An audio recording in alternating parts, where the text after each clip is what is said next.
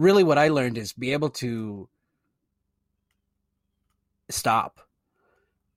There's a with all the notions of hustle culture and just even feeling like you need to keep up.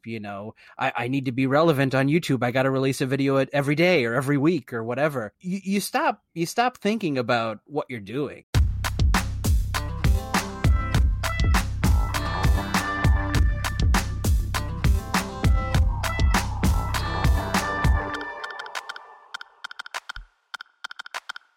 That was from my conversation with actor, filmmaker, and content creator Raj Jawa. Raj has been involved in the acting scene in movies, sketch shows, commercials, and more for over a decade. Raj and I had a very candid conversation about the love of creating and how that intersects with trying to make a living through that creating. Raj talks about what inspires him to continue overcoming challenges that are both internal and external. This is one of the more wide-ranging and open discussions I've had with a guest, and I absolutely loved it, so I'm really excited to share it. Again, as always, thank you to Misha Zarins for the music in today's show.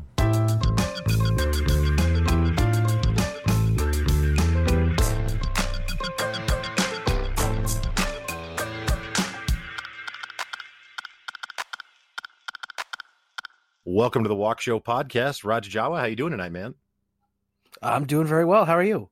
I'm good, thank you. Really excited to have you on, Raj. You have a very long career in, I don't know if the right term is filmmaking, because it's not exclusively film, right? Like you're in films, you're in TV shows, sketches.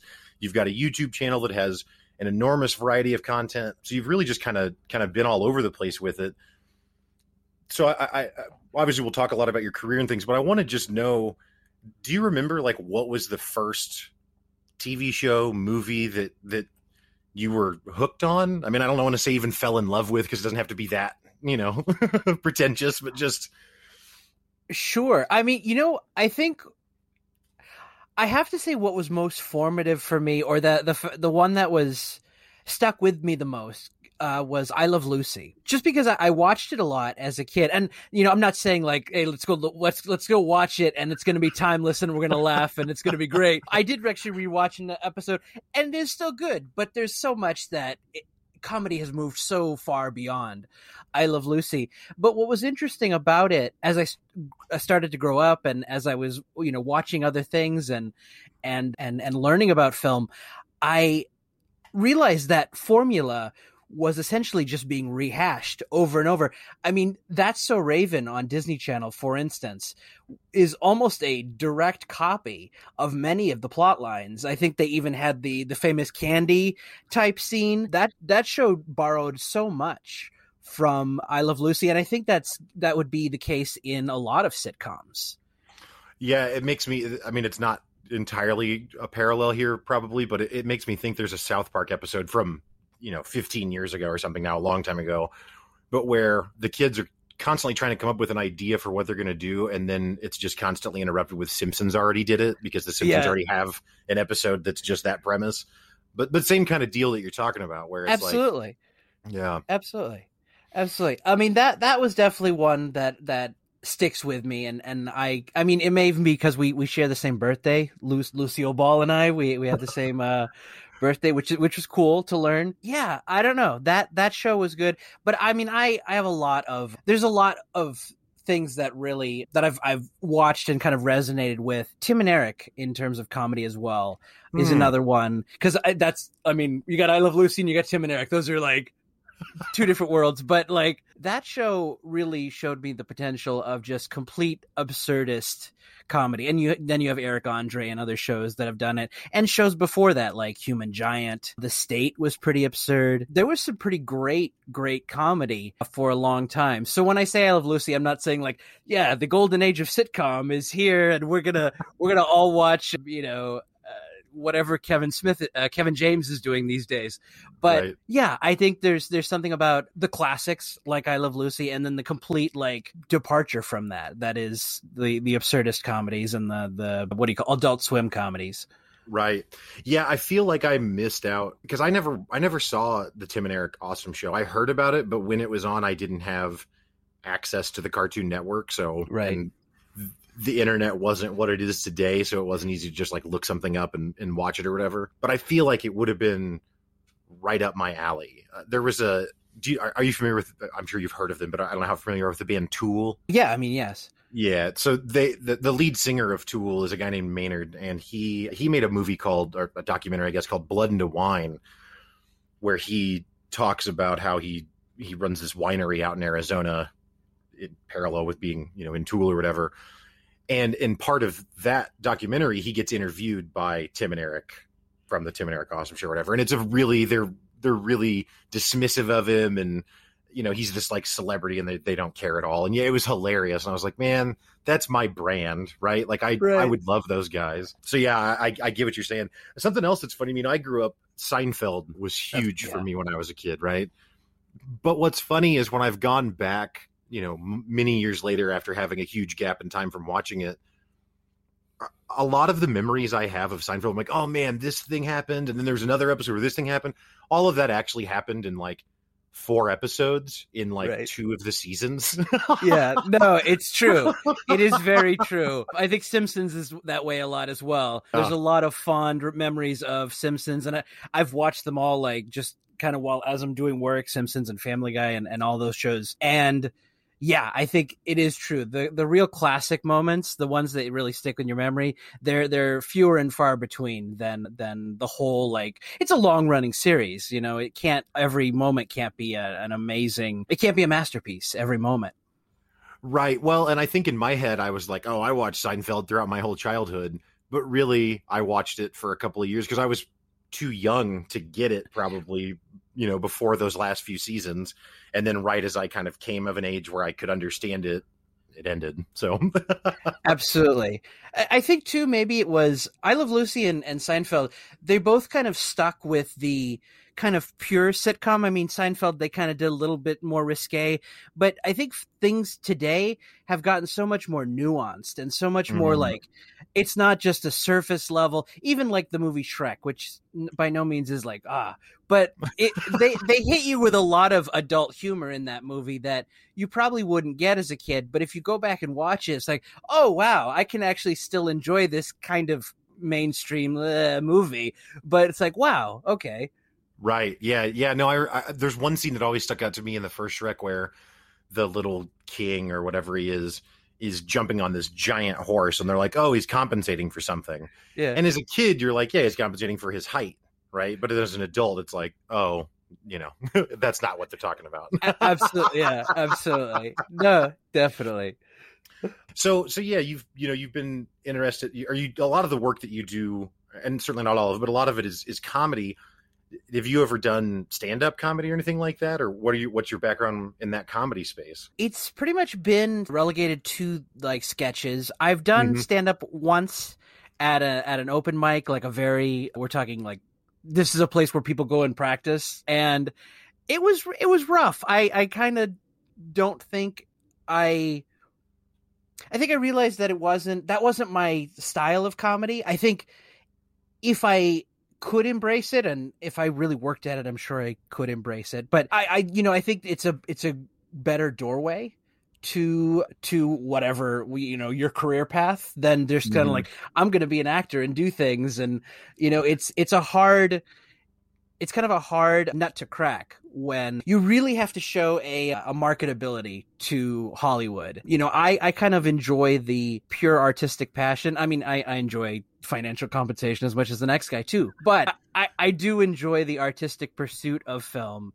And the further you go, the less you kind of feel that and see that. And I don't even mean further as in like you go up levels. Like the longer you're here, the more I think you become cynical and kind of, not to seem like I'm changing topics, but like no. Hollywood's a bit like the audience loves the illusion of the movies and what the movies make us feel and how the music all interacts and all the pieces coming together. That's for the audience. But when you work in film, you kind of see everything you're not supposed to see, which is kind of the ugly business side of it, the attitudes, maybe on set, offset, executives, whatever. I've never been like in high executive places, but there's a film as a business as as much as, or even more so than a lot of businesses. I think it has the veneer of a pure artistic pursuit, Mm. but the real nitty gritty of it is a capitalistic enterprise, and more power to that. But I think the art kind of goes by the wayside in many ways. At least that's been my thought process on it. Yeah, I mean, no, I think and I think for me at least, and I'm not in film at all, so I don't mean to align myself with you, but I think that it also speaks to the very first thing we were talking about there, which is the kind of rehashing of things. Like every movie that comes out, I'm a big fan. This isn't film related, but I'm a big fan of video games too, and like storylines, plot lines, whatever that I saw when I was a teenager or a kid that were like, wow, that's so cool. Well, now fast forward 15 years and I've seen that play out over and over and over. And it's like, who is this for? And I guess maybe the answer is young people who haven't seen that yet. Right. I don't know. No, yeah, it's true. It is true. It is. I guess that's part of getting old is how much you realize you're attached to things that are kind of moving with you in the timeline, but they're not staying relevant. It's like, this is Bob Hope. He's so relevant, obviously, but like he's moving with the timeline with you, but he's not in the mainstay mindset, and it doesn't have to be Bob Hope. You got Johnny Carson, even Lucille Ball. A lot of these figures, these major people of the past, footnotes, if that, to younger generations. Yeah, I was watching it. I don't even remember who it was, but I was watching some clip of a Joe Rogan podcast the other day, and whoever his guest was did a perfect Johnny Carson impression. And then right after he did it, one of them was like, probably most of the audience has no idea who that impression even was, right? Right. And he's not wrong. I mean, I remember watching Johnny Carson's last episode when I was like 5 or 6 years old. It was a big deal in the news, and so I asked if I could stay up and watch it. It didn't really mean anything to me because I was too young to have had a relationship with it, but I'm 37, so that was a long time ago that he retired. You know what I mean? Yeah. So that's something I was thinking about earlier. The way that it seems like it used to be was that, and again, I'm complete layman here, but like there's these gatekeepers, and the challenge is like, can you get a gatekeeper to even give you a chance? And if you can't, then it kind of doesn't matter what you do because they're the ones that have all the control. And now it seems like it's a lot, and I'm sure those gatekeepers are still there in like Hollywood as an example, but things like YouTube and whatever open it up more. But then the problem becomes like the gatekeepers are now like algorithms that you can't there's no way you can't like meet someone that knows the algorithm like you could maybe someone that knows the executive or something. Does that make sense at all? Is that true? I mean, I as far as I know, I agree. Like, I mean, to speak on your point of algorithms, like if you have a problem with Google and YouTube or whatever, for instance, like I really don't think you're talking to a person anytime you're sending a message to support, because I mean, and if you are, they're basically copy and pasting a boilerplate response. It's the same when I was working as an Uber driver for a long time, and it's the same way, whether you're a driver or a customer, it's the same customer support. It doesn't, there's no, they don't treat you any better because you're driving for them. Honestly, the business model of Uber is both sides of the transaction are the customer of Uber. You can think of it as, Uber's taking a small commission, whatever. But I mean, the way they have it set up is the driver pays Uber, the customer pays Uber, and Uber has no employees. I mean, that's essentially how they're set up. I'm no legal expert, but that's the way it seems. That's the way it comes off in any kind of reporting or anytime they're trying to abstain from any kind of like employment benefits. Yeah. So I mean, I agree with you that it is. I think it's great. I agree that YouTube and all the other platforms have democratized that kind of content creation and making findability a little more, I guess, pulled away from these gatekeepers, the common, the traditional gatekeepers. But you're right. They do come back in other ways, whether they be algorithms. There's always going to be a gatekeeper, whether it's, sometimes the gatekeeper is just someone with better content, that you can't get out there and reach an audience or reach people for whatever reason. It's a tough game. That's the problem. And I think especially after the pandemic, people have been more akin to let's follow our dreams and be creators. And that as an artist, I have no qualms with that. I think we should all be artists, honestly. And I think we all, my dad, for instance, is an artist of his business craft. But I think we should all be following our passions. But it's hard when we're all also subject to all the physical world constraints, financial. It's a tough world for anyone who's trying to be a creative person. Yeah. No, I agree completely. And you're right that it does democratize it, but it also, for lack of a better way to say it, there's just so much bullshit everywhere, and it's so impossible to sift through it because there's so many layers to it. Like PewDiePie, which I don't know what his numbers are now. I'm sure they're still through the roof. Sure. But a big part of his rise to stardom, and PewDiePie was the first thing I ever watched where I actually felt old, where I was like, I don't get it. I'm not mad at it or something, but this is absolutely not for me. And it's massively popular. But a big part of what drove his popularity on YouTube was he lived in a bunch of different countries, and so that he's getting views from these different countries, and so then the algorithm puts him on the front. You know what I mean? And it's that has nothing to do with him being chosen as the best one. You know what I mean? But everyone, sure. And I don't mean you, but just in general, there's this idea that it's the cream rises at the top, and it's kind of.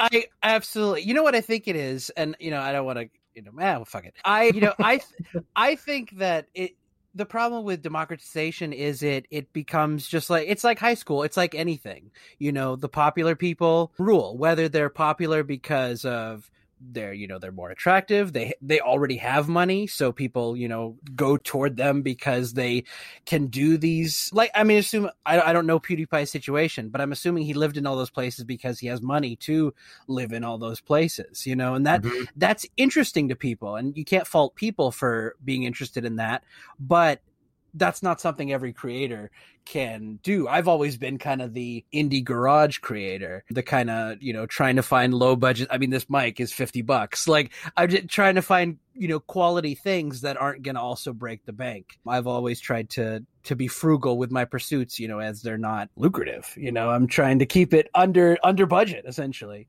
Right. Yeah. No, I'm right there with you. So to go back to your story a bit as a kid, so is your family, anyone in your family involved in this kind of work at all, or did they support this even when you started out in it, or what was that like? There wasn't really anyone in my family that did creative pursuits. My dad came from India in the 80s, kind of, worked odd jobs as an immigrant, really didn't speak English that well, and eventually saved up enough money to start a business, an Indian grocery store and restaurant. And that's been kind of his thing, his passion for forever. He worked at a really young age in India with his father, my grandfather. And yeah, his kind of passion became, or is, work in a way. He doesn't really have a lot of hobbies. He's kind of a bit unbalanced, I would say, but it works for him. And then my mom she helps him with the business, and she's from here. So I'm kind of a mixed half Indian, half white person. I get all the benefits or none of the benefits. I'm not sure which one it is. Sure. Right. Yeah, I was thinking recently, I follow a much cooler Indian guy on Twitter, and I'm like, God damn it, I didn't get the cool whiteness or the cool Indian. I have I got none of it. That's fair. That's funny. Yeah. And this is again non sequitur to that to some extent. But have you ever seen on Netflix? I think it's still there. It was years ago at least, but it's a documentary called Jiro Dreams of Sushi. I've definitely heard of it. I think Okay. I've seen promos, but I've never watched it.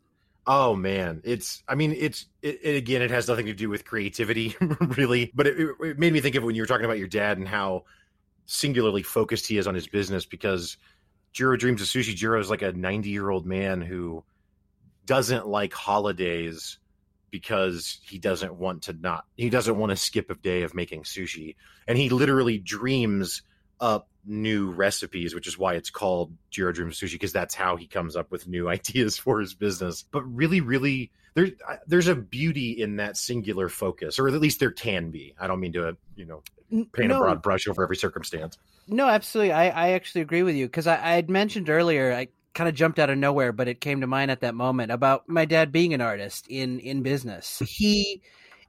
You can tell he's following, at least my perception, is he's doing exactly what he wants to be doing. You can see his energy and his fire in him when he's either, I think he'll often create problems like needing to rearrange the store or something, just because it's something he wants to be energized and passionate about it. He has a vision for it and he wants to execute it. For me, like I've obviously I've known him my entire life. And, for me, that never like rubbed off. He's always like, oh, business, it'll just come to you. And I don't think it ever did in the same way he embodies it. I don't know your family at all, and I've literally just met you tonight, so I definitely don't mean to like tell you how you are or something, but sure. I don't know. In the brief time, I would say that you're a pretty diligent person yourself. Like the persistence that you have in doing the work that you do. And I don't say this to flatter you, but it's pretty remarkable. So he might have had more of an influence on you than it would seem, because it's not the same kind of work, right? Sure. That's possible. I thank you for saying that. I appreciate it. Yeah. Yeah. No, yeah. I agree. He definitely has instilled the work ethic for sure. Yeah. Well, so you talked about, you had the early sitcoms and things like that you fell in love with, and then your family's not really in this space. So when did you decide that you wanted to start, or how that you wanted to make sketches, or, even if it wasn't movies, but how did you get into this? I guess like many people in college and high school, I really didn't know what I was planning on doing. The family business was obviously there, and I didn't like that, and I didn't want anything to do with that, really. So I definitely wanted to get away from that. And it wasn't until college I started taking some film classes. I'd done like dumb videos with my friends, kind of Tim and Eric-y, even though I hadn't seen Tim and Eric at the time. I think talking like 2008 or something, probably right around when the show started, but I didn't actually watch it until much, much later. But they'd wanted to go in those classes, the people I'd work with, and they actually all fell out of that and fell out of love, I guess, with that, or went on to do normal people things. And I just kept diving deeper into it, being more interested in it, and just kind of following it aimlessly, I'd suppose, because I didn't quite, I got a education in film that was a little, I guess, unstructured would be the word, I suppose, because the film school, or where I went to film school at community college. So I had some really, really great teachers, but there was no like unified message of like, here's how you get a job in the industry. So it was really, there was a focus on the artistry, which, what I enjoyed. I guess the advanced film teacher was a graduate of Cal Arts. So there's definitely a bias towards pretension. I'll just say it. It's, Cal Arts is a bit of a pretentious school, but there is definitely a desire to be a consummate artist as well. And I respect that for sure. But then when I went to university at Cal State Northridge, it was the complete opposite. It was like, okay, so listen, you guys are never going to get gross. You're probably never going to work as a director. Like, they were just kind of like, basically like, hey, all the dreams you have, let's temper them right now.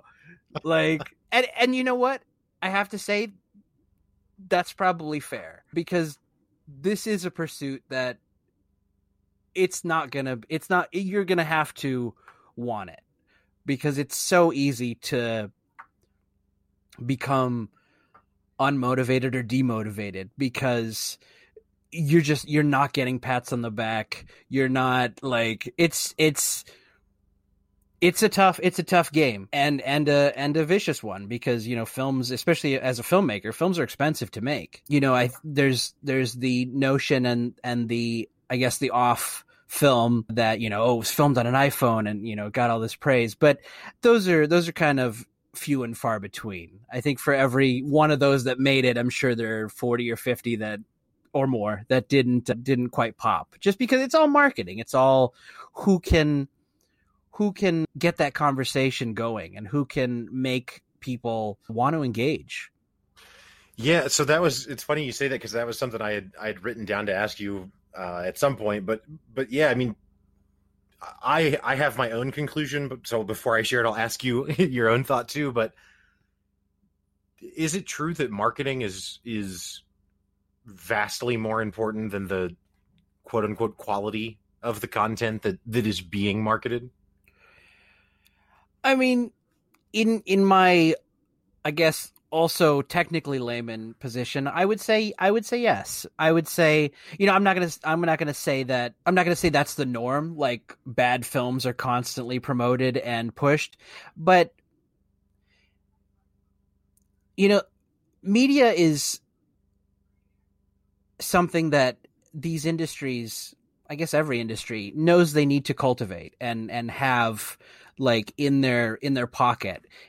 I think it's a symbiotic relationship, because the writers need things to write about, and the PR firms, the whoever, needs things to write about. When I opened a small production company, we got a little bit of press coverage from people. My India West specifically is an Indian newspaper that has covered my family's business before. Had they never covered my family's business before, would we have gotten that coverage? Would they have even listened to us? Not sure. Right. But I think it's safe to say that it helped, that we had a cultivated relationship with, I guess, a media partner. So I do think that it all helps. I don't think that doesn't create conversions or customers, as it were, but it does certainly help exposure. Yeah. Yeah. The conclusion I came to recently when thinking about this is that when I say you, I don't mean you, Raj, but general you, a person. Right. A person either figures out how to market whatever it is that they want to earn from, or they work for someone else who figured out how to do it for whatever they had. And it seems I haven't been able to come up with a scenario where that's not true yet. It seems like marketing is like the ultimate thing, and marketing means a lot of different things to a lot of people. Like, marketing can mean commercials or ads, right? But it's also, to some extent, just like, hey, have you heard about this? Like, hey, do you know about this? It's just spreading, it's just communicating the existence of something. I kind of hate it. Sure. That's my conclusion. I don't like my conclusion, but I can't outthink it yet. I'm not real smart though, so it's probably okay.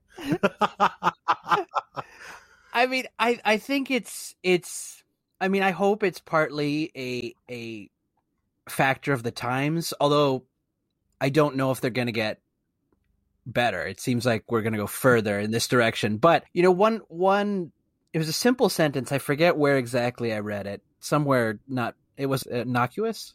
It wasn't something that was major, but I just read it like offhandedly, and it was that every company, it needs to be a media company. And that statement really resonated with me, because I'm like, okay, so that means as an actor or creator, not only am I competing with everybody that jumped on YouTube or TikTok or whatever, but the concept that every media company also needs to create content and compete in that space. I realized, like, I think I need to back away from this for a little bit, because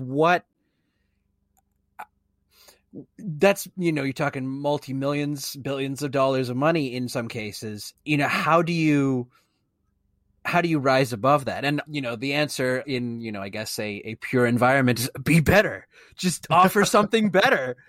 And that's great. That's a great thought. But the reality is it's hard. And I think it's only getting harder because of that reality, because every company, every being, every entity, needs to essentially perform. And, whether it's a funny tweet or, an Instagram photo that's going to be provocative or something, we're performing all these puppet string pulls essentially to get like me and like this post and follow my things and like even something and again I can't fault people, human nature, but like when a post goes viral on Twitter, there's always the subsequent comment post. It's like, oh, this went Twitter, follow my stuff at like, and it's like, wow, like this is the kind of like, I don't know, dog eat dog world, or like kind of everybody grabbing this moment we've created. So yeah, I don't know. Like I also like a lot of anti-authoritarian and whatever type films. So this kind of dystopian worldview kind of fits in with my paradigm of how I see the world. But I'm not saying it's not true. Right. No, but there's a lot there's a lot to love about the world, but I think there's also a lot to look critically and look negatively at as well, just because of kind of the commercialization or the consumerization of everything.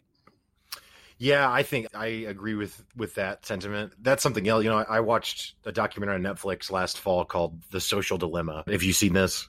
I haven't, but I did hear about its release. Yeah.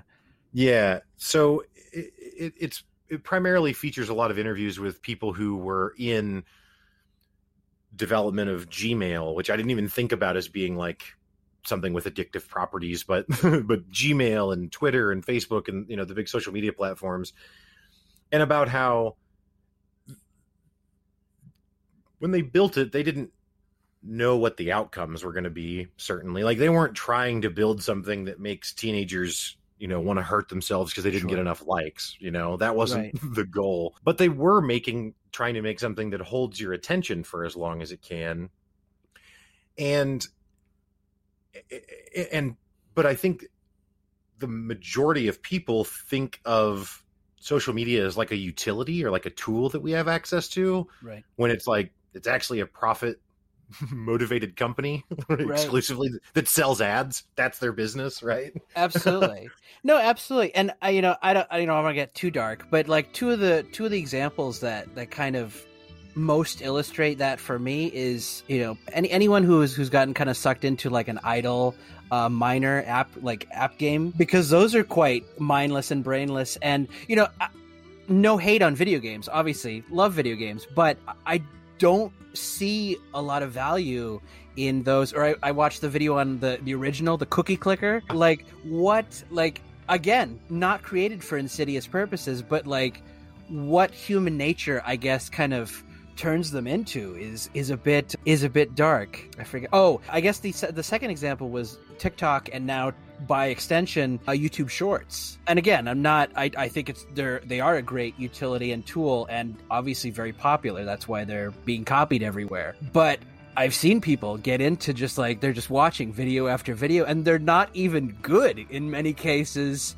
And it's just like, why are you sitting, you're like laying in bed and just watching short videos, or TikToks or whatever. It's the same concept. And I like, I'm not saying I'm perfect and I don't do anything that if I would look back at myself and be like, why are you doing that?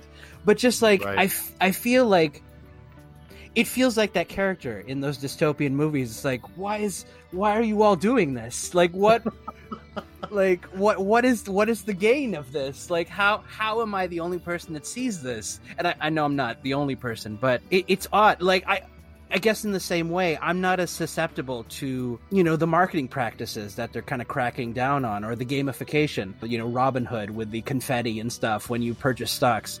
Like, for me, that's just like, that was unnecessary UI. But, like, at least it's whatever, colorful. But I get it. People there's something in the brain that triggers. It's like, whoa, like, I like this feeling. And not that it's conscious. I guess it's the same with people who, get addicted to gambling on slot machines or any kind of vice or any kind of thing that could become potentially an object of obsession. Yeah, no, yeah, 100% agree with that. And well, and so I've tried to think back to like, where does the information skewing start? And maybe that's when people started talking to each other, however long ago people came about. Sure, that might be the answer. But I think that certainly, like, when television comes out, and the answer to get television to everyone is like, well, we have to make it free. Well, how do we make it free? Well, we make it free with ads. Okay, well, what can ads do? Well, ads can basically lie. Now, like Coca-Cola can't say to you, like, if you drink Coca-Cola, it cures cancer, right? Like, they couldn't say that. They would get in trouble for that.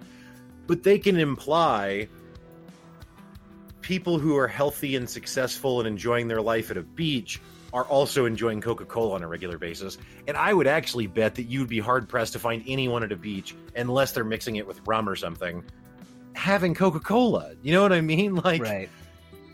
And it seems silly or whatever, but I think it's more insidious than that, because it basically carves out this space where we knowingly consume lies and like false information, and everyone just looks the other way on it.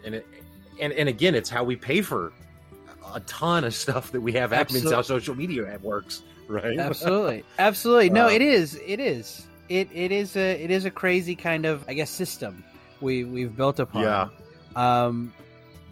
But yeah, I mean, that could get way too ethereal. Like, I have no idea how we're gonna, like, we'll just unplug these things and plug it in over here. You're right. Yeah. No, you're absolutely right. I don't have an answer, to be clear. I don't have solutions. I can just complain. That's right. I'm right there with that's you. My superpower. It's like Seinfeld. We're just gonna talk about nothing, and Yeah. So I'll be completely honest. I did not anticipate that this is where the conversation would have gone so far. So apologies. Sure. No, not at all. Don't rambling thing. No problem. No problem at all.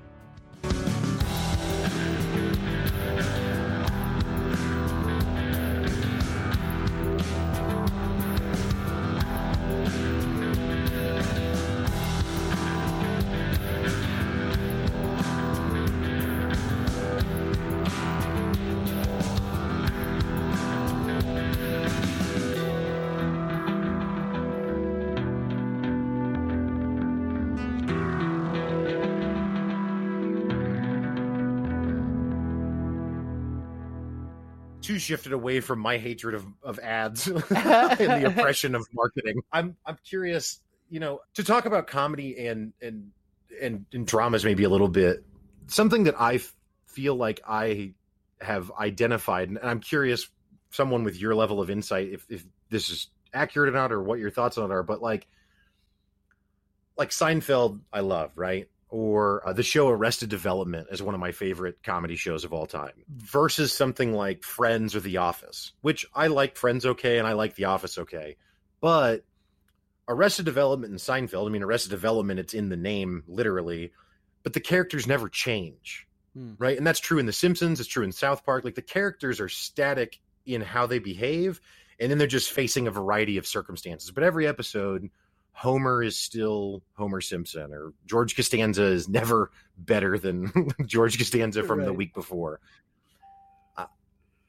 But so then, and I love those. And then when you get into stuff like The Office or Friends, they kind of have that. Like in Friends, Joey's always the meathead, kind of dumb, bimbo guy character, or whatever. But then they also try and build in like these dynamic relationships, and there's this drama with like, these love stories or whatever. And I feel like it's not because I don't like love stories or something. It's not about that side of it. It's about like, they're trying to make the characters evolve. And I feel like maybe in comedy, that's a turnoff and again, this might be entirely just my subjective taste, which is also fine. Whereas in a drama, like characters staying the same maybe doesn't make sense. Anyway, does what I've just described make any sense at all? And what do you think about that? I mean, I think it seems like it's changed these days. I agree. That is typically the way, and more of the comedy I like to watch, things where everything's resetting. You can also jump in at any time. Makes them quite timeless and enjoyable. Kind of like a snack, I guess. You pick it up like, oh, I'll watch this episode. I don't even have to know necessarily which episode. Just go to a random file, click it. Oh, great. This is a good episode. Right. I think there's been a push to try to make that more, I guess, make characters more dynamic. I feel like I haven't watched enough Louis, but I feel like his show and other like shows that kind of drama comedy or try to tell real stories, as it were, they do have a little bit more development. His character kind of doesn't change. So, I mean, because he doesn't change, he's just a guy, right? But I think there's been a push to try to make that more. It's interesting that you say that about Arrested Development, because it's 100% true. I just didn't think about it because it is a more modern sitcom, but it did definitely embrace the older style of basically just having almost the one-liner of the show, like the I've made a terrible mistake. That that's kind of part and parcel of the fact that it's just essentially using the same story or using the same situations with different characters and having them just do the same thing. Yeah. Arrested Development blew me away. It's the only time I've watched a show. And Arrested Development, though, is unique, actually, because you're right. Like, you could watch a Seinfeld episode and you don't have to know anything really about Seinfeld to maybe enjoy it, or South Park or The Simpsons or whatever. Rick and Morty, modern animation, is that way, I think, too, right? You could just drop into a Rick and Morty episode and get it, and you don't have to really know a lot. But with Arrested Development, that might be true, but I did watch it from start to finish, and it was one of a rare example of a show that has inside jokes with the viewer. Like, if you've watched it all the way through, there are so many layers of jokes scene to scene, and if you haven't been paying attention, like, some of them may just not be noticed, and it doesn't diminish the experience probably, but I think it enriches it if you do catch those little references to all that stuff. Anyway, I don't know why I'm going on about Arrested Development. No, I agree. I would actually say that's true of Rick and Morty too, because there is so much.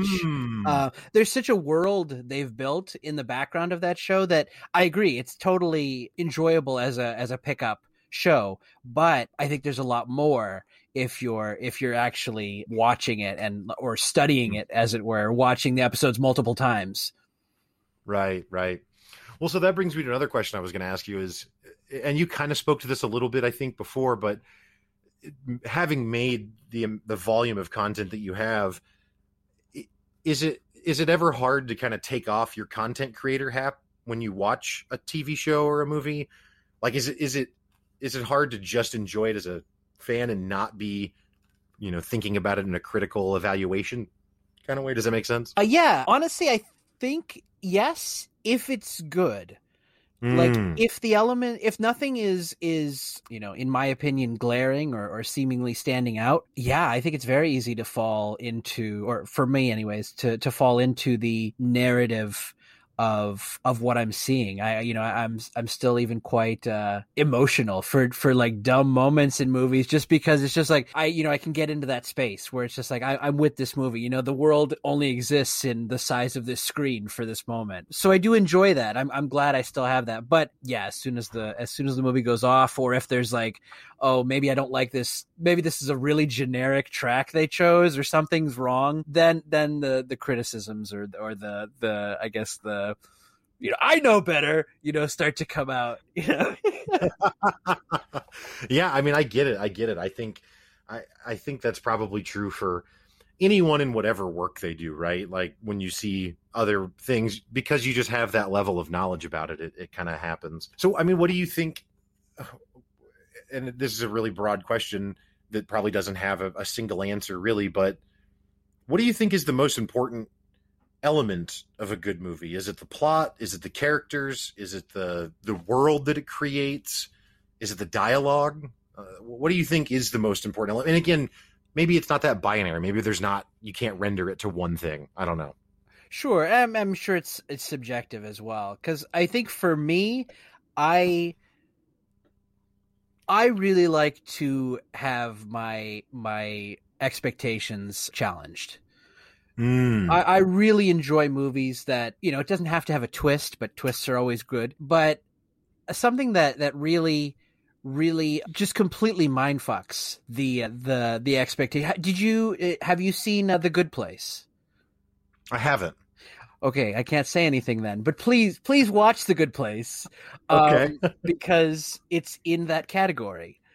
Okay. If you enjoy that type of thing, I found it as much as it is classic sitcom ish. Is it with Kristen Bell? Yes, Okay. I'm thinking about what you're talking about. Then I just wanted to make sure I was tracking. Go on. it has it has a lot of hallmarks of classic sitcom, but it does go down the development angle. So I don't want to say anything more because that almost feels like too much too. So please definitely Okay. check it out if that at all interests you. Yeah. But yes, that's what I go for. So I guess that's plot, I suppose. I movies like Shutter Island, or even the others with Nicole Kidman, or movies Mm. that really set you up one way and kind of take you in a different way, but not in there's ways to do that cliche and there's ways to do that good. I remember Memento very fondly, but it's been a Yep. while, so I hope it's still as good. I think it probably is. I love Mementos. I love Guy Yeah. Pearce, so like it's kind of Yeah. like Yeah, I haven't watched it in a long time either, but I would be hard pressed to believe that I wouldn't still like it a lot. I mean, beyond, and even beyond the fact that as the viewer you don't know where it's going, even though you think you do. It's also just such a wholly unique way to make a movie, right? Like I've just Yeah. never seen anything else where I was like, oh, that reminds me of Memento. That's never happened. No. The only comparison to, I mean, maybe someone smarter than me can think of something, but the only comparison I can think of to Memento in terms of like timeline shifting is like a David Lynch experience where what you're seeing is it's either not happening or it's not happening when it's happening. It's, basically you walk out of the film and you have no idea what you just watched, but you enjoyed it, hopefully. Yeah. Yeah, no, I think I share that sentiment. I think that sometimes if the twist is like, it's not, I don't even know if it's really about the twist. Like, for example, the earliest big twist phenomenon movie I remember when I was a kid growing up is probably The Sixth Sense, right? The M. Night Shyamalan film. And that was like, wow, that's really neat how that worked out. But then years later, I go and see Signs, and that didn't resonate with me in the same way, right? Sure. But I don't know that that's because of the way that because like the twist is bad or something, or maybe it just started to feel formulaic because it's like, oh, it's a Shyamalan film, so that means sure that at the end something's going to turn on its head and be like, yeah, it wasn't really that. I don't know. And then something I think my favorite way to watch a movie, honestly, is so like The Good Place. I am going to watch it without looking up anything else because that's honestly the times I'm most energized. Like I remember when I was a kid, and I've told this story before, so sorry, longtime listeners. I was like a freshman in high school. My mom comes home and she's like, hey, there's this new movie out that's super popular called The Matrix. You want to go see that tonight? And I was like, okay. I don't even know what the word Matrix means. And to be clear, I don't actually know that I could provide a good definition of it today either. But certainly I had no idea what it meant in the context of that film. And that's one of the few times I can remember being in a theater and literally being on the edge of my seat, like actually scooted forward, leaned forward, mouth open, just like, what is this? Because none of those things had ever even, beyond my imagination, right? And love those movies to this day because it hit me that way so much. I guess that's an interesting thing maybe is like, how much does someone love something because of the way that they experienced it the first time?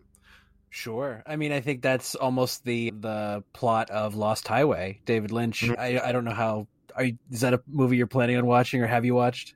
I have not, but please go ahead and talk about it. You're welcome. You don't have to protect me from spoilers. The whole the Okay. whole episode. Well, I don't know that it's a spoiler, but one of the most famous lines in that movie is the husband character. The wife says about the husband to the police is like, he doesn't like cameras, and they're like, well, what's that about? He's like, my memory, I have my memory, my own way of remembering things, the way I remember them, not necessarily the way they happened. So there is, I think, a desire to have, fond memories of a lot of these things. And sometimes you look back and it doesn't add up. We were talking about I Love Lucy earlier, and going back and watching it, it's like, oh yeah, and even you get the whole, like, he's, you get the whole, like, modern day thinking in there. It's like, why is, would people be okay with him spanking her this much in this show? And again, let's not, I don't, we could swing the pendulum the other way and say, like, oh, look at this kink exposure. Like, great. But, you get in there, it's just like, I don't know if this isn't very woke, but it wasn't supposed to be, I think, honestly, to think about it, it probably was for the time that challenged a lot of standards when that show came out for what a wife should be and what these roles mean. It only, when you look at it today, it's like, it's such a misogynistic type relationship. It's like, that was kind of the way, that was the paradigm then, because we've moved doesn't make Lucy, bad. It's just, she's, the show, like everything, is a product of the time period existed, the timeline that's moving with Bob Hope, it's carrying I Love Lucy with it. Right.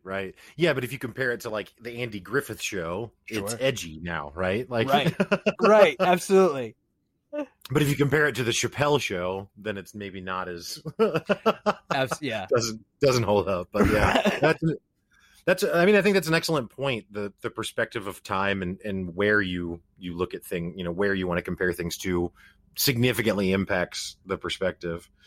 So when you create things, do you find yourself more drawn to comedy work or drama work, or is it just kind of a project just has to hit you and it doesn't really matter outside of that? I mean, it's definitely that. It's definitely that the project has to hit. I would love to just, like, sit down and squeeze things out, but that didn't sound good. But whatever.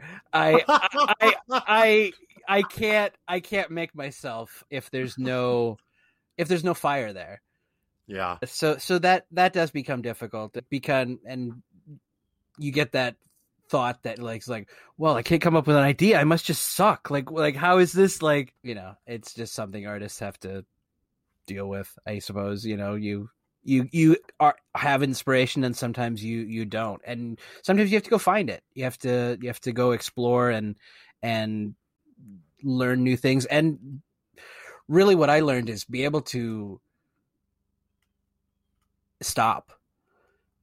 There's a with all the notions of hustle culture and just even feeling like you need to keep up, I need to be relevant on YouTube, I got to release a video every day or every week or whatever. You stop thinking about what you're doing, and you stop, like, you spend all your time, you're editing a video, and then you're thinking about the next video, or you got 2 videos ready to cut, and it's just like, I need to not do this, because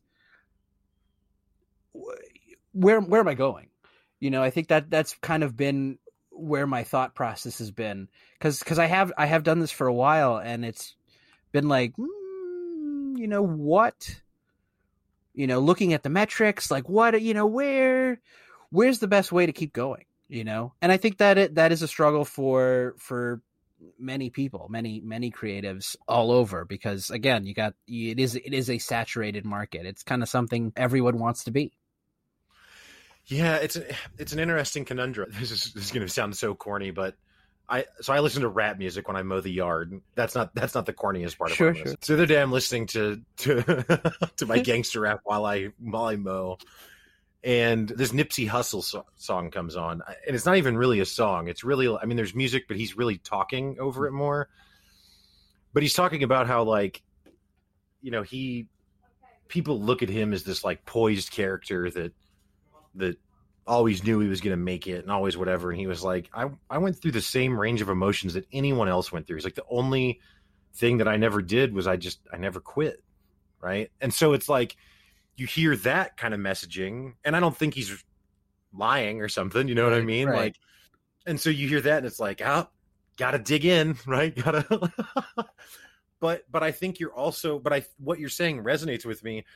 And for me, certainly in the podcasting space, I've had, thoughts like that, but even in like a couple years ago, I started working on a personal development routine where it's like, well, it's not literally 7 days a week, but multiple days a week, I'm going to meditate and I'm going to journal and I'm going to read and exercise and blah, blah, blah. And I did. And I've been doing it now for a long time and it's been good. But like, there was a period earlier this year, actually, where I realized that like I had become so interested in maintaining that routine that like the routine itself became the goal instead of the routine being something that helps put me in a better place to actually go achieve something beyond this actually meaningless routine. Right. Sure. But I think that, I don't know, what you were saying just kind of made me think of that, where it's like, like with YouTube, it's like you can get caught up where it's like, I'm making YouTube videos because I make YouTube videos, not I'm making this because it was something that I gave a shit about. Does that sound like what you were trying to describe?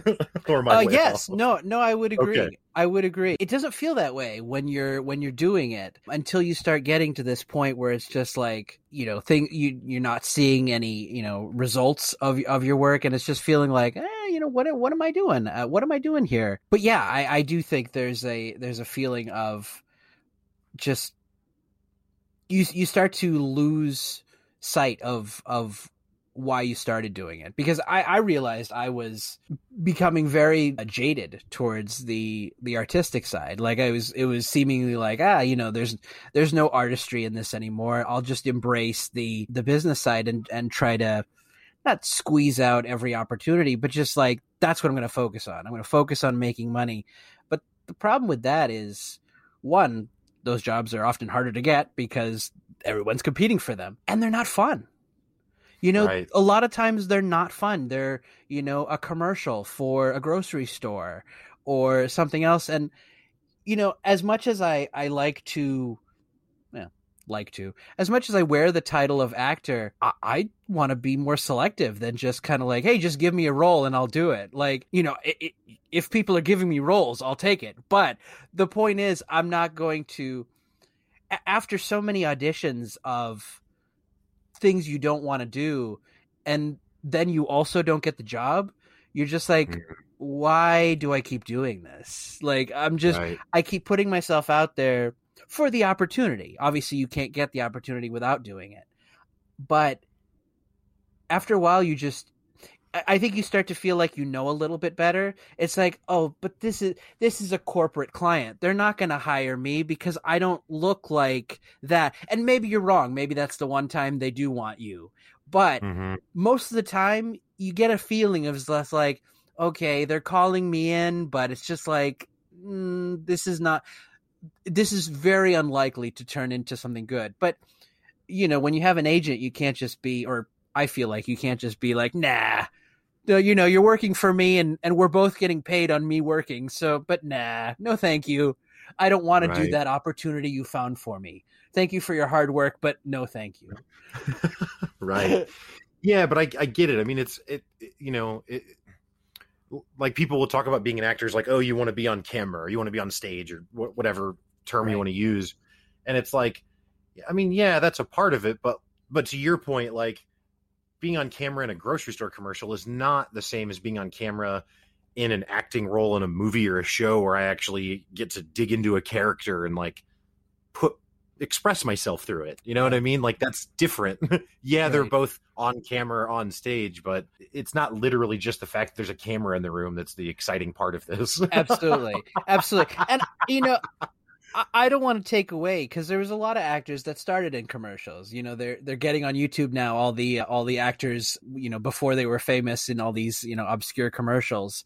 So the opportunities were definitely there, but as more and more people get into this industry, it's just getting harder. I'm not saying like the people who made it, in decades past were all just lucky, but as this industry became bigger and bigger, more and more people came in, more and more people wanted to compete for the same jobs. So a lot of people, I think, did well because they were in a burgeoning or a starting industry. The first mover's advantage in many ways. Right. I think the same could be said for YouTube in a way. A lot of people who, I'm sure that some people are no longer there, but a lot of people who started in the beginning are the ones who cultivated a following because they were all you could watch. Yeah, no, yeah, I think you're 100% right. You look at cryptocurrency. Sure. There's a ton of them now, but one of the biggest value propositions for Bitcoin, and I'm not even trying to get into like a deep crypto conversation, I'm not well versed, but is that it's first to market. And it's the one that everyone knows about, right? If you talked about cryptocurrency, most people, the very first thing they think about is Bitcoin, and that matters. It's true in the tech space with apps and stuff. Like if you have an app and I have an app idea, and it's the same idea, but you recognize like, hey, this might cause teenagers to have suicidal thoughts later. I should figure out how to mitigate that. And I'm like, nah, whatever. Let's just get it to market and then figure it out. I'm first to market, even though I'm not necessarily the better product. Right. So yeah, no, I completely agree. And, to your point about luck, I'm with you and I get it. Like it feels cynical to call it luck. Sure. Right. It feels like, oh, well, I'm just hating on their work. Because and you're not wrong about that. I don't think everyone is trying, but like, have you ever read Malcolm Gladwell's book Outliers by chance? No, I've heard him talk a few times, but I'm not. Sure. Oh yeah. I love him. So in Outliers, he goes through, and this is a weird example, but it's one of the easiest ones for me to have grasped, at least, is like, if you look at hockey players in Canada, the way it works is you start playing hockey when you're like 7 and you're in like the junior league or whatever, the youngest kids league that everyone's in. And then the better players from that get pulled up into the next tier, which has better coaching, better equipment, more access. And then that continues on up until people become professional hockey players. Well, if you look, and I'm going to totally misquote the stat now, but it's something like literally like 70% of the professional hockey players are born between January and March. And the reason for that is because when they're 7 and 8 years old or whatever, these little kids, you and I in our 30s, like if I'm 3 years older than you, it doesn't really mean anything. But when you're 8 years old or 7 years old and you're 9 months older than someone else, you're just physically a lot bigger than they are potentially, right? And just physically you've matured more. Right. And so the kids who get selected for the next tier are just the older kids on the end of the spectrum, because somewhere in the leagues or in the grades, there's a cutoff time. And I might be wrong about January to March, but it's some 3-month window. Sure. Where they're at the very top end of the age, and it matters at that age. And then that just kind of carries them through. Now, do they still work their asses off their whole life to be good at hockey? Yes. Does everyone born in that range become a pro? No. But the likelihood that you make it if you weren't in that age, in that month range, is significantly less. So there is more. And again, I don't know if luck is the right word, but there are more factors than just bootstraps. Sure. Which is what our culture wants to sell a lot, and it's not just that. Absolutely, I agree with you. And I think this is something I always kind of knew in the industry, or at least knew fairly early on, is the film industry in particular is an industry of delusion. You have to be a bit delusional to think you are going to go up against all these odds and you're going to be the one that is in there. And honestly, I thought that competition was like for Tom Cruise and George Clooney, but really, to be part of the game at all, you really have to be something. The stars really have to align for you in that moment. And they do sometimes. I'm not going to sit here and say like they all align for one person at one time, because, I had a great opportunity, a 3-line role in the upcoming Free Guy film. And that was amazing. I'm like still quite like, wow, because that's my, largest role to date, and that meant a lot, but nothing really followed that up, and maybe something will come from it when the film releases, maybe, but more than likely it's just the same old grind. It's the oh, here comes a Stop and Shop ad for me to audition for, here comes there's no, I think that's the mystery of how this works, because people go from obscure to unobscure, and the middle part, that door, is very unclear. I remember watching Kumail Nanjiani's stand-up on YouTube, and the joke about the new drug called cheese. And I'm like, that's great. I love this guy, and representation for South Asian people, great.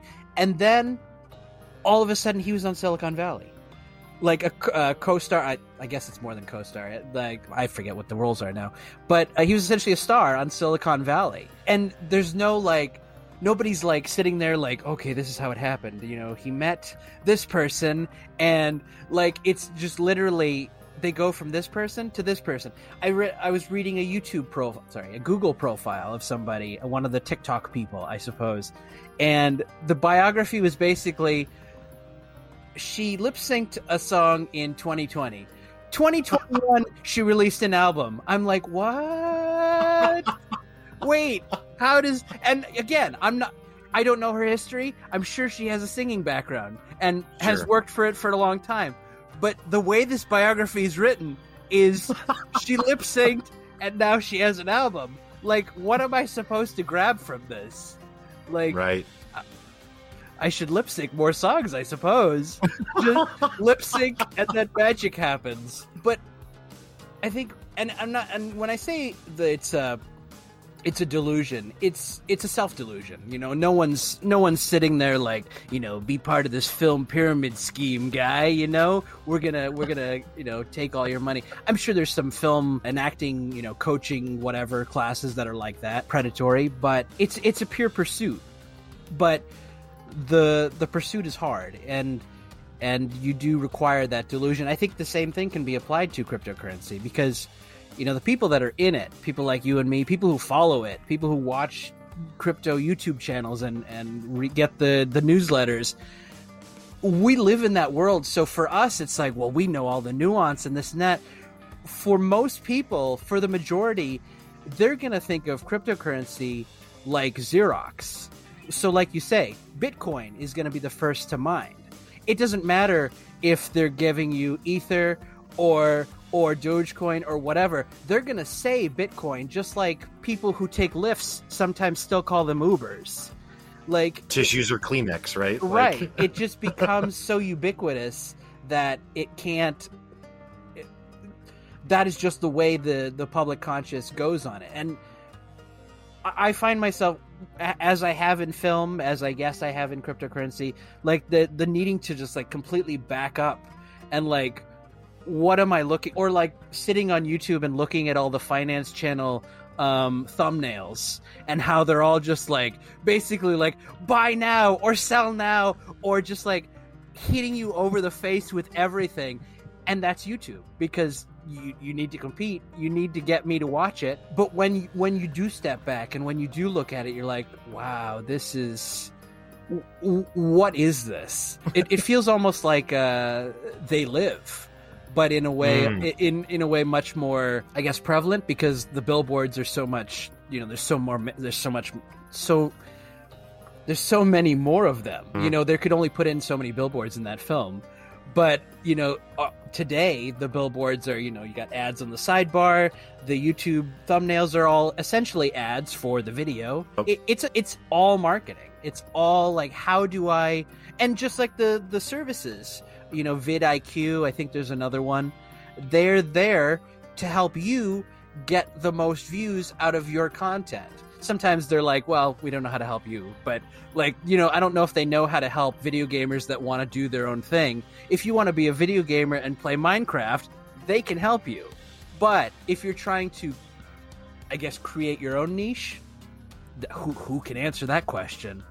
Right. It's likability, it's high school, it's popularity, it's how it's that whatever that magical formula is, whether it be money, attractiveness, whatever draws people to other people, and not to others, because that is the way it works. Some people are attractive in terms of they attract people to them, and some people aren't. Yeah. Yeah, no, that's very true. It's definitely very complicated to try and understand what makes something go viral, right? Of course. What makes something work. Obviously, if we knew, then probably nothing would ever go viral again, right? Like if we could make it formulaic, then it would no longer be valid because everyone would do it, right? So then it wouldn't work anymore.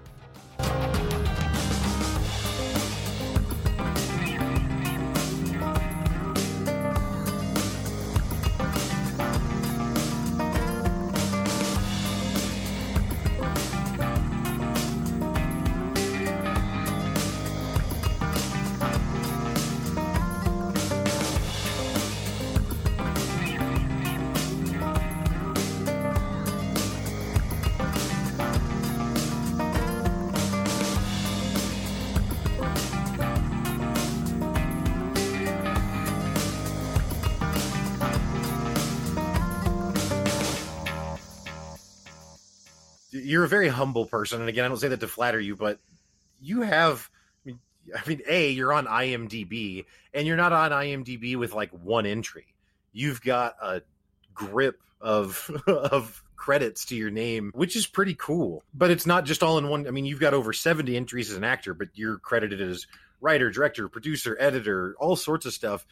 Is there any area of it, and maybe it's obvious that it's acting, since that's what we've been talking about so much, but is there any area of it that you are really drawn to? Is it the acting that you like the most, or do you like the behind the scenes stuff also? I think it honestly depends. I think I do like the acting the most, and I think it's twofold. I mean, I like it because it's kind of the most respected position on a set, not to just give away the game, but like it is, the actor is and I'm not saying like pamper me and bring me special food and sparkling water. Like, you don't even need to do any of that. When I was on Free Guy, I got a trailer, and I was there for 5 hours. Like they didn't need to give me any of this. I've been an extra. We sit on chairs like on set, and people are practically angry at you because you're in the way, even though that's where they told you to sit. Like, to say, main actor is probably the most respected, extra least respected. Okay. Probably you get the full spectrum. You do. You can, for sure. And again, I'm not going to sit here and say like, bad practices in the film industry. It's people in the film industry are just hardworking, a lot of, grips and all kinds of people. Those are the people that you most interact with or most see on a film set. So I'm not going to like, they need to treat extras like, really well. Everyone's kind of there for the goal, but the higher up in films you go, the bigger the productions, the less it starts to feel like, oh, we're a family, we're all in this goal together. And the more it's just like, this is a business. Extras go here, these people go here. I'm in the union, so SAG extras, they eat first. It's like, oh my goodness, like, and again, this order makes sense in a hierarchical sense, but is that the way we're supposed to be ordered, in our humanity, I suppose? Right. Arguable, it's a hard. I have a lot of conflict in the way I look at the world, because I come from a business family. I get the business side of it, but at the same time, I saw the darkness of business. You see the fights between family members at home over business, not about anything personal. It's about business. So it's like, does that make it okay? No, it doesn't. But the kind of pursuit in this way, you lose sight of what's important. I think you can really lose sight of that, and that's what I kind of figured in film is or where I've kind of reached and trying to re-equate myself to doing this as an artistic pursuit, and really saying, fuck all to trying to get likes or trying to, like, I just want to do pretty much exactly what I want to do. Do I know what that is at right this moment? No. I do enjoy, or I have enjoyed, the playing of indie games on stream, and that's been fun. I don't know if I would keep doing the comedy edits as I have been, because I really enjoy what they are, but just cost benefit analysis of if it's worth it to do it, or just play the game on live stream on Twitch and YouTube and just leave it like that. Do I have to cut a special funny thing, or just kind of be me? I feel like there's a easy, it becomes really easy to lose yourself because you feel like you need to get along. Like I've been always hesitant to say anything negative in film, not because I want to be some negative person, but just like you become afraid. It's like, I don't want to limit any opportunities by saying this. I don't want to, I don't want to hurt people as a personal personal thing either. But sometimes I've had strong opinions, and in many ways up until this moment, I've felt like I can't say it because, and not like I'm trying to be controversial in what I'm trying to say, but just like having an opinion that doesn't jive with what people like. I guess maybe a good example, and I don't want to go too long into this story, but I was having a bit of a tiff with a rather large production company and representation group for a film title, and it was only until recently that I felt comfortable saying, I think this film is shit. I don't like the film for other reasons, but I was more willing to let my thoughts be known that I just don't think this is worthwhile. But there was a time where I would be like, these people that they're working with, I maybe I want to work with them someday, or maybe they're going to want to work with me. I better just stay quiet. I better not say anything. I better not speak out. And you start to become like, oh, what, it's part of the delusion. You're like, this is just the way it goes. I'm part of the system. Film people can be very, and I include myself in this, kind of move fast and break things type people. It's part of that delusion. You get hyped, you get energized by people around you. You're all in this collective goal. I always like the feeling of being on set, because it's almost like being, I don't know, it's like the ultimate backstage, because a lot of times you're going to, maybe you're shooting in someone's office, and it's like, well, these people have to work stupid 9-to-5 jobs, but I get to be film here. I get to feel like I own this place for a few hours. And you're like, wow. Yeah, I don't know where I was going with that, but No, it all makes a lot of sense. I think you're absolutely right. I just told this story again recently, so again, apologies for other listeners, but whatever. They're used to it. This is case in point. This is where I am not censoring myself, right? Just repeating stories endlessly in the hopes of fame and wealth. But no, like it really resonated with me, which is why it's on top of my mind. And it wasn't even recent that I saw it, but at some point I saw this interview with Seth Rogen, and he was talking about how with Superbad, when they were writing it, it's basically him and his friends' stories from Canadian high school in the late 90s or early 2000s or whenever it is. And when they were writing it, like, he couldn't escape the thought of like, no one is going to care about any of this because no one else has this experience of the Canadian high school kid that, in Nowhereville, Canada or whatever. But that actually the more personal they made it, and the more that they leaned into the personal stuff, the more it resonated with people. And then later, I don't think he actually named it in this interview, but he talks about Green Hornet, where they had a lot of studio influence, and the movie's horrible, right? Because it's not him or them, whoever it is that, his creative team or whatever. And I thought that was a really insightful thing for him to share, because it is easy to think like, and this is kind of what I'm talking about with this film of, well, film is the wrong word because I don't mean movies, but this veneer of bullshit that's everywhere, where it's like, oh no, we're all polite and we all agree and we all just say things that everyone likes. And it's like, but not really, right? Like no one really thinks that way, but it is so easy to get caught to get caught thinking like that. Yeah. I was a guest on another friend's podcast recently where I was talking to, the interview like I'm doing with you right now. Yeah, I have some questions that I wrote myself ahead of time to refer to if I need, but really I just want to talk to you. Like I just want to have a conversation. And that's how I approach interviewing.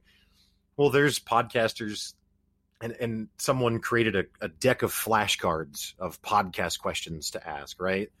And to me, it's like, ew, And I've hated on that. And on my friend's podcast, I hated on that. And then right after I hated on it, I said, except if I ever need to work with the guy who made those cards, like it's all love, dude. Like we're, Right. like I immediately retracted. And it's like, why? Like, why do, so I'm right there with you. Like I had that in that moment, that same thing. And it's like, but it is what you said too, where it's like, it's because I don't actually hate that guy. And I don't hate people that use those cards. I don't care, frankly. Like it's fine if that's what you want to do. But to me, that just feels gross, right? To not have any personal engagement in it and just be like, well, the card set ask you this question. And, like that, I don't know. That's weak. No, but I definitely agree with the sentiment. I can agree with people needing flashcards if that's something they like, oh, I'm nervous or whatever. But I agree there's a certain naturalistic, I think, energy and fire when it's really just off the cuff and just happening in the game. That ensures you're actively listening. It's all good stuff when it can be less formatted, I suppose. Well, and I do just want to make it very clear that was not an attempt at me to like brag about my. I have not made it as a podcaster, and there's probably some motherfucker out there flipping flashcards right next to the checks. So I'm not trying to act like I'm better than or something, but just from the like, dare I call it the artistic or the creative space, right? Like regardless of financial outcome of it, sure. Just that part that's, in your soul or something that makes you care. Absolutely. I think and that's the hardest thing to keep going. I think some people can get that supported early on, or, they keep going and that gets supported finally in whatever way. But, and I'm not talking like I'm the only person who's never made it, it's a difficult thing. It's a difficult thing to keep pushing at something for a long time and not feel like you're getting anywhere with it, because it's not like a business where, a year or two, you're not getting customers. You realize you have to close up shop because you can't pay the rent. You can't, pay the employees, whatever the situation is. You can no longer sustain this. This one, you can keep the cost low enough that you just keep going. It's just like, it's just, I'm doing it. I'm doing what I need to. But there's no signs. There's no goalposts. You're basically driving on a dark road with no lights and hoping you're gonna get somewhere at the end of this road that you can't really see anyways, because there is no roadmap. This career at all. Well, and if you get off the road and you're like, okay, you know what? There is no destination. Like I'm out. And then the next day you mow the yard and hear that damn Nipsey Hussle song. And now you're like, oh, I've got to go back to the road. Like, absolutely. like absolutely. I had that feeling when I moved to Boston. I thought I was done, and I thought I was going to be like, I'm not going to do this again, because it's quite easy to get burned out if you don't have the self like starter energy or fire. Like I can light my own campfire inside me. Like if you can't do that, you have to really pep talk yourself up quite a bit, because I mentioned earlier, there's no pat on the back. There's no consolation prize. There's rarely even a, hey, sorry kid, you didn't get the job. It's basically silence and just get ghosted. And yeah, right. There's no way to know. They don't. Casting directors aren't going to take the time, and they don't have the time to be like, well, here's where you went wrong, or here's where it's almost like dating in a way, because no one's going to tell you why they're not liking you or not. Well, maybe they will. Maybe more clear people do get that message. But for the most part, or at least in my experience, you're kind of like, well, what's going on? What's wrong here? I don't know. Like, isn't this just supposed to be something we do? We connect. But I think there's a notion in me that's always been like, you work hard. I think from school, I attribute this to that. There was this notion where you're taught like, work hard and you will succeed. It's like, oh, awesome. I just need to work hard. I think either it changed or somewhere in that sentence, they didn't tell you. It's like, you gotta also have a strategy, because there's a lot to be said for working hard. And I love to work. That's really all I want to do. Honestly, I sought out YouTube and other venues to get more work, to be more prominent, to not essentially, be sitting on my ass, but also to get more jobs, because I didn't want to keep making content just like constantly, just like, I don't, I'm not saying like I don't want to make content at all. I enjoy it, but the nature of just like I mentioned earlier with hustle culture, the nature of just like, oh, I got to churn out something and be relevant and constantly there, you start to, with, I guess, the delusion, you start to think like, well, if I'm not doing anything, I'm wasting time. So you're like, I gotta stay on it. I gotta keep this fire burning or it's going to burn out. And to have that freedom or to have that realization that you can just stop. Like, yes, you're obviously not going any further by stopping, but sometimes you do need to reassess and think like, where am I going? How, and maybe more better ideas will come to you, in that if you're not trying to just churn out content for a hypothetical audience, you can sit and think and like, wow, maybe I got a better idea in there. Maybe I got something, a better way to utilize my time that can be effective in whatever way I'm measuring. Yeah. Agree with that 100%. I think that there's a veneer to it with the hustle culture stuff where it's the rest of social media, where it's like everyone's life apparently is they go on trips all the time, right. And that's it. And it's like, get out of here. Like, no, it's not. Right. Like, I know you, and you were mad yesterday because Starbucks got your order wrong. So don't tell me that you're only at the beach. You know what I mean? Like, right. That's not true. So I think that, yeah, I think there's a lot of truth to that.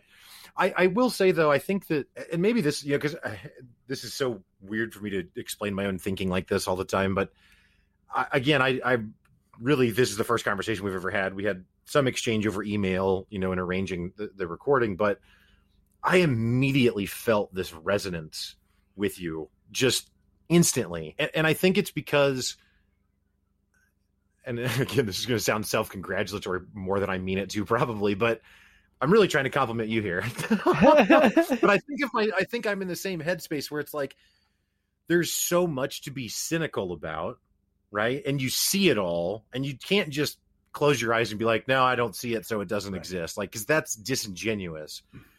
But at the same time, there is some part of that I see in you where like, but that's not what you give into. Like, even if you feel like that's what you're giving into, like, I just watched a YouTube video that you made in March of this year that's how to make a do-it-yourself reel for actors on a low budget. And like, there's nothing negative about that. There's nothing cynical about that, right? Like, a cynical person isn't going to reach out to new aspiring people trying to get in their space, especially if you think they might be competing with you, right? But that's not really that's not really where your heart's at. You know what I mean? Like, despite all of this negativity and cynicism that could be there, somehow you're still pushing past that. And I think it's important to recognize that, because a lot of people don't. A lot of people do just say, you know what, fuck that, fuck them, I'm out. And there is no value in that, I don't think.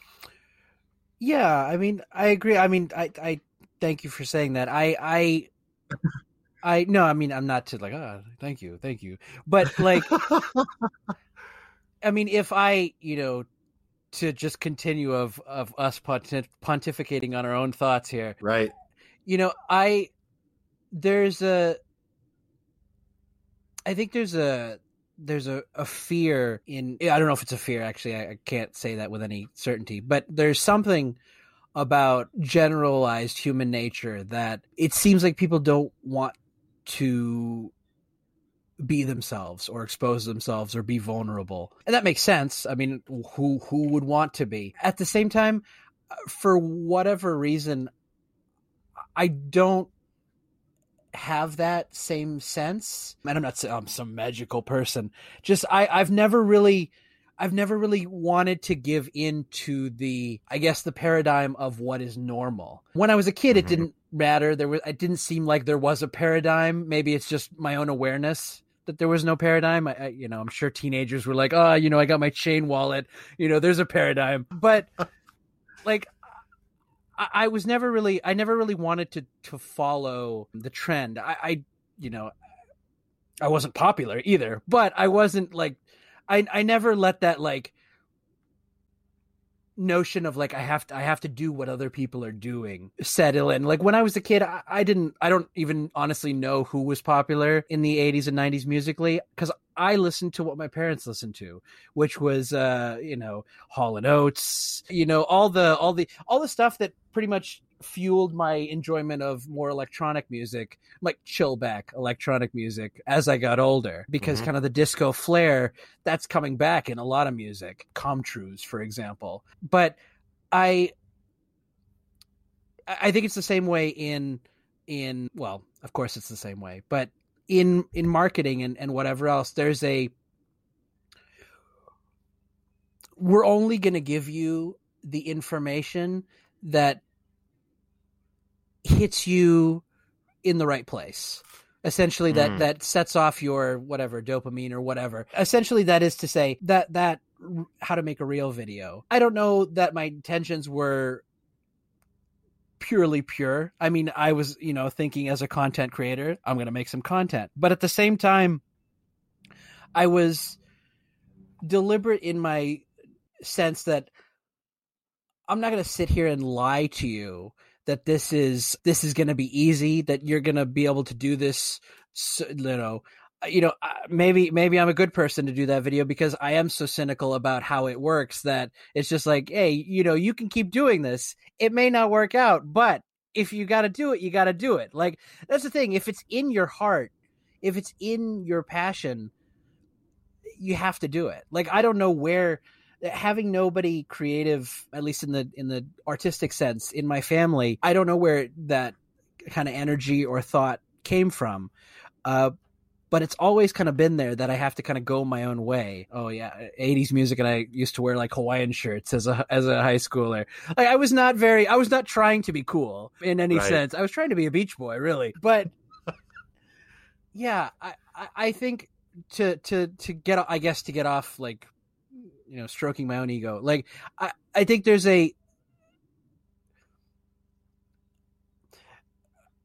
I wish people, and I hope we do get to a point where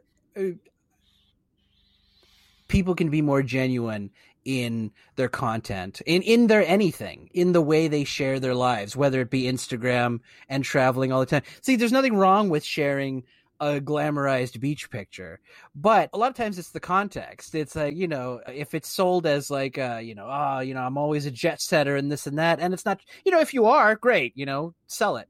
But I feel like there's a notion that we have to keep up or be as cool as the last guy or more cool. That, again, it goes back to we're losing sight of what, again, my opinion, but we're losing sight of what's important. We're losing sight of people, humanity. Just like, I've never been a spiritual person, but in this time, I've found a lot of, I guess, benefit in no specific spirituality, but a vague sense of something more than this, because I've always wanted to believe, or at least as I've grown and become more cynical, I've always wanted to think, and I do want to think, that there's something more than this. But the problem I always run into is when I look at humanity in this consumerist world. I'm not going to say humanity is bad, but in this consumerist world we've built or have, I don't feel like we have that sense of humanity. I feel like we drift further away from that sense of community. I guess it happens as you become a village, you go from a village to a city, you lose touch with people in the outskirts, and it grows and grows from there. It becomes harder to kind of keep this neighborly attitude. I for someone who was in business, I always had kind of anti-business mentalities, because it just seemed like when you're talking to a neighbor or asking a neighbor for help on something on your house, a lot of times that, that comes for free. And, exploitation aside and all this stuff, I'm not going to go into that. But Right. there was a much purer sense, 90s, early 2000s, where, helping neighborly, whatever. In this day and age, it's much harder to find that. And I'm not saying like, hey, let's go back to some Andy Griffith type reality where we're all just helping our neighbors. But I think we've just departed so far from that concept in so many ways. And just the ability to sit and think about it and look at it. I think that's what makes aspects of spirituality so important. The idea that you can stop and reflect, and actually, something my therapist talked to me about is that he's a lot more spiritual than I am, but he said, in the sense of just kind of asking the world for answers. And, that sounds like asking the God concept, but just in the spiritual sense of just being kind of at peace and at a real, truly idle state, the answers can come to you, whether that's some, mystical cosmic answer coming to you, or that's just something within us that arises. Perhaps it's a combination of both, a unseen Wi-Fi connection to something beyond. Yeah, no, I agree with that entirely. I grew up in the Midwest. I'm from Springfield, Missouri, which you've probably never heard of. I think it was on The Simpsons. Oh, you have? The Simpsons. I think The Simpsons talked about Springfield briefly. But I think they're like Illinois, or they're not right. Their Springfield is not Missouri. Right. No, I just yes, and my dad actually had business in Kansas City, Missouri. So so not the wisest place to have a business, but it was. I don't know if it's. I don't want to speak ill of it, but at the time it was a very depressed economy, so it was very difficult for a shopping center, as it were. Right. Yeah. No. I'm. Yeah. That there's no offense taken there. I'm not on defend Kansas City, nor do I think that was that insulting to Kansas City. But anyway. Okay. But the whole point of me bringing it up though is just that, like, it's it's the Bible Belt, right? Like there's legitimately a church every mile, right? I mean, it's constant. And in my early 20s, like, I definitely grew to really reject all of that. And to say reject is me trying to be nice. Like, I was anti that, right? I would have, at that point in time, I would have said, I'm an atheist and that's all insane. And I would say really, really derogatory things about it. Sure. And I don't feel that way now. Now, I'm still not going to church, and I don't subscribe to any particular religion or spiritual practice or anything either. But I agree with you that there's something else, or at least I would, as you said, like to believe that there is something more than just what we see. And this goes back to the whole, like, we see the cynicism there. You see that, and it's not just cynicism. You see these negative things, like, I don't, and it's not, again, I'm not trying to pick on Christians at all, because it's not them. I hear spiritual people say, I asked the universe for X and the universe returns, or the universe gave me X today. And it's usually something that's pretty insignificant in the scale of things, right? And it's like, okay, maybe, but I watched The Cannibal Warlords of Liberia on Vice a couple years ago, and I don't believe that anyone is making sure the light changed for me on time today when that place exists. Because, and if it does, that's super messed up that someone cares if I have the light turn green when I needed it to, when Liberia exists. You know what I mean? Absolutely. Like, so I don't know. It's hard to reconcile. It's hard to reconcile those things. Dave Chappelle one time was talking about The Secret. I don't know if you're familiar with that, but it's like this idea of manifestation, where if you think of things, then you find them. Like, you find what you're looking for. Of course. Is kind of the premise of it. And I don't think it's entirely illegitimate in some ways, but it definitely kind of tries to paint it as just like, well, if you obsess about something enough, then it'll be there for you. And Dave Chappelle was like, really? So are people in Africa starving because, and I don't mean to just pick on Africa over and over again, but whatever. Are people in third world countries starving because they're not imagining roast beef enough? Like, that's crazy, right? So I don't know. It can be difficult to reconcile. Anyway, we've turned this into a very depressing conversation Yeah, now, which I also I apologize. didn't mean to I do. apologize. No, it's my fault. I'm the host. So real quick, we'll go back, and I don't mean to keep you for 4 hours tonight either. No, so I really appreciate your time. I guess actually, well, here's one question I had for you: is just if you could go back to Raj in film school at the beginning and tell him something now, what would that be? Like, what insight would you give to your previous self? That would be hard because I don't know if my current self knows the answer to give my past self at this point. Looking where I've analyzed it from where I am now, it seems like staying in getting my bachelor's might have been a good idea, not because a film bachelor's matters, but I think maybe the networking opportunities and the potential whatever of just continuing education in that way would have been better. I'm not the greatest or schmoozer type, so I may have still fallen off because that's kind of the way I where my chips land, but I think that would have been a benefit. And again, only in the sense of now you're part of the system. When you stay in college, I think it's very much a thing, whether, you're talking about Harvard and fraternities or whatever, these groups. I think it doesn't matter. Once you're in something, you're part of something, even if it's a, the school where basically everybody goes to, because once you go to that community college, everyone winds up going to that university. I think there's still a sense of like, well, we did it together, where we were in this thing, we were in this film program or arts program or whatever together. There's a sense of communalness that, it's like, oh, I'm working at this place. Can I put in a word for you, or do you need someone to put in a word for you? I think that's kind of more the benefit of college, probably in many fields, over the the physical education you obtain. Other than that, I mean, it would just be continue to work on networking. Like, to be, I guess, the most honest, I would probably need to go back further.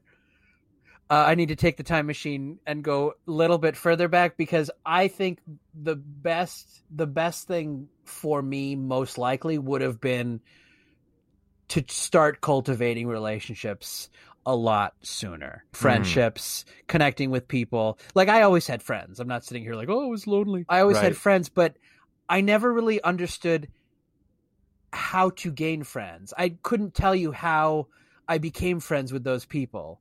It was kind of just like, oh, we globbed together and now we're friends. But there was never a moment where I was like, yeah, that was the moment where we became friends. Like, later friends in my life, I'm like, oh yeah, that was it.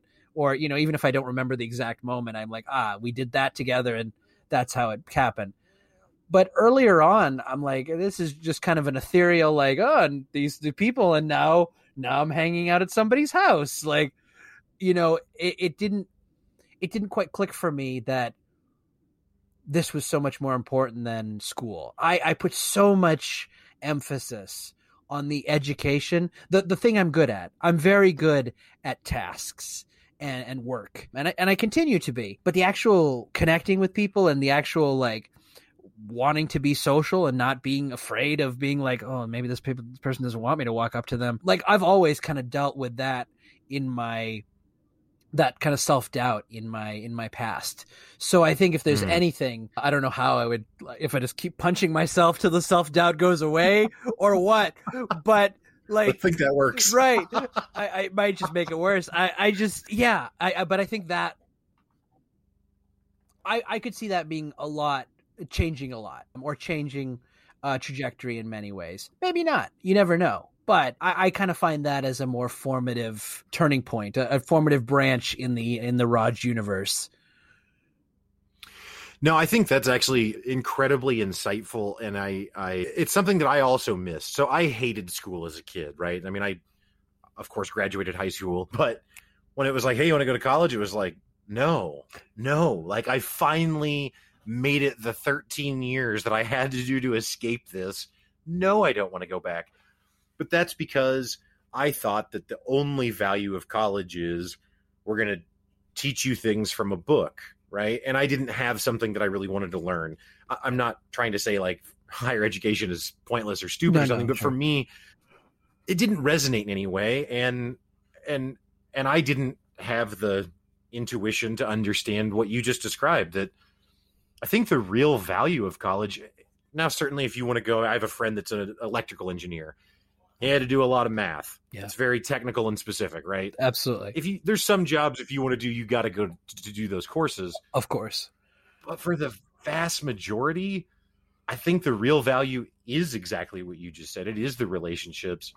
And I actually think that that's maybe true everywhere. Like I've been listening to some podcasts with like former military guys, and I was just listening to one the other day, and they said the same thing. They're like, and they're like special forces guys. They're like, I became a special forces guy because I wanted to shoot cool guns and go on cool missions and do cool stuff and whatever.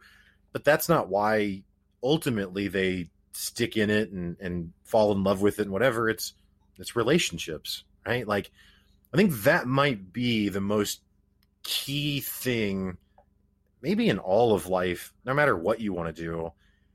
And I think that then speaks back to the point that we were talking about earlier about being authentic and transparent, because if a relationship is really hard if it's built on something dishonest, right? So that's why being real, I just used air quotes, but that like being real is actually valuable because it's what allows relationships to grow and blossom and turn into something meaningful.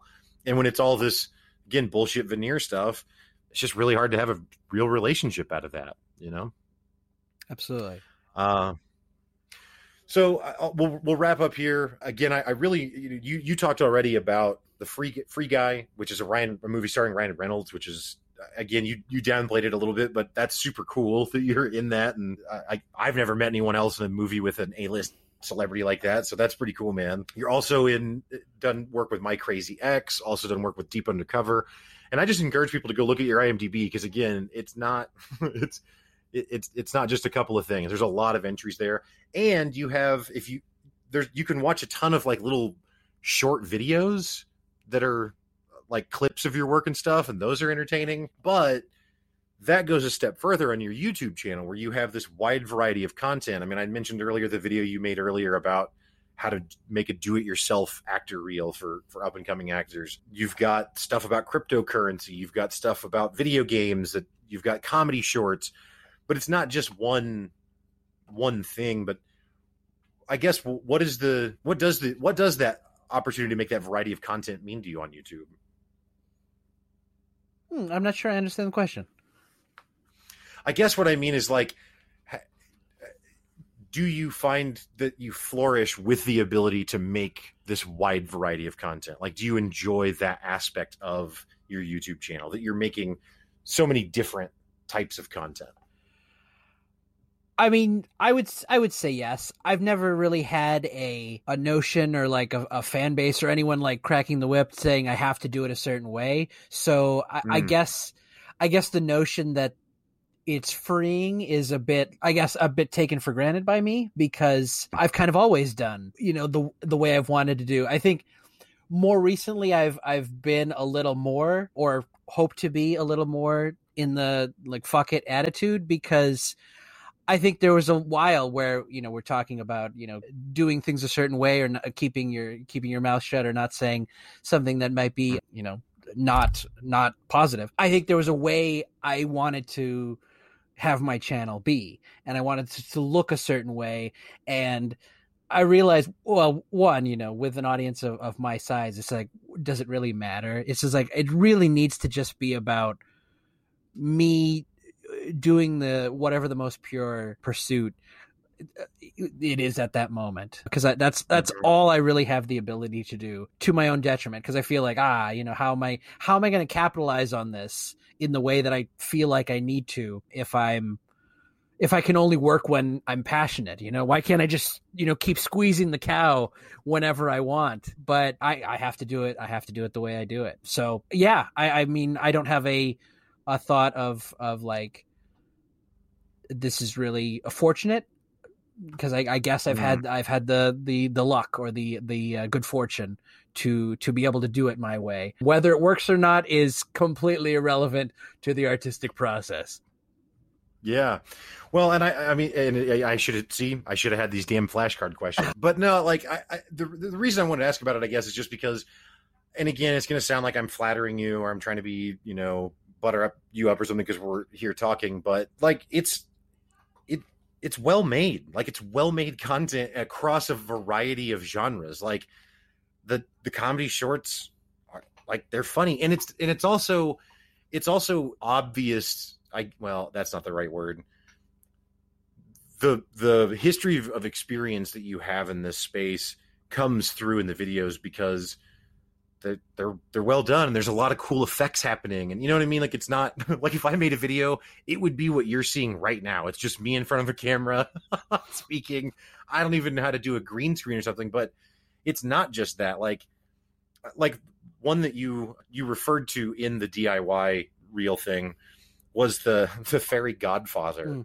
That's a hilarious premise. Like that's just funny, and it's done in a way that, I don't know, like it doesn't feel amateur, I guess, is maybe the easiest way to say it. So I think it's really cool, man. I really encourage people to go and check out your IMDb, check out your work there, and then also go to your YouTube channel, because there's a variety of things there. It's not just gaming videos or something, right? But it's also not just comedies. It's also not just tutorials for how to be an actor, right? It's a lot of different stuff.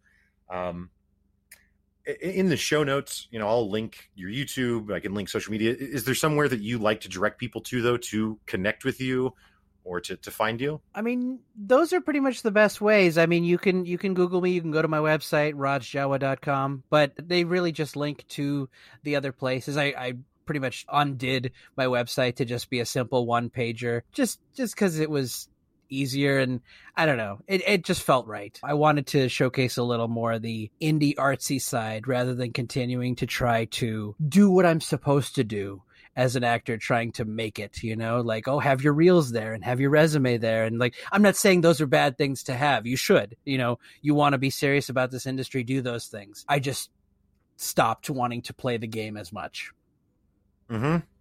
Okay, cool. Well, I'll make sure and have those links. Raj, I got to tell you, I honestly meant to talk just about your work a lot more and your thoughts about your work a lot more than I did. So I really appreciate you taking the time to just go on whatever weird thought journey we just went on for as long as we did. But yeah, man, really appreciate your time. This has been a real pleasure. That's my pleasure. I really appreciate you having me, Walker. Thank you.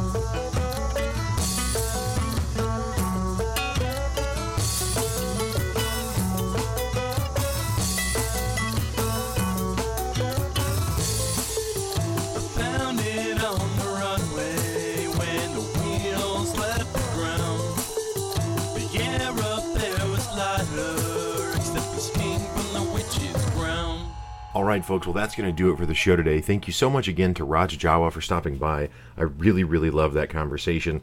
Please go to the show notes and check out his links for social media and YouTube. Raj is a great guy and really does make some awesome content, so I hope you'll check it out. I also want to thank Misha Zarins for the music in today's show, and of course, thank you, listener, for listening.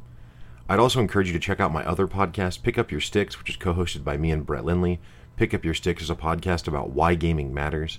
I also host the Crowfall Pod, which is about the newly released MMO Crowfall. You can find Pick Up Your Sticks and the Crowfall Podcast on any podcast app. Again, thank you so much for listening. Have a great week. Stay up.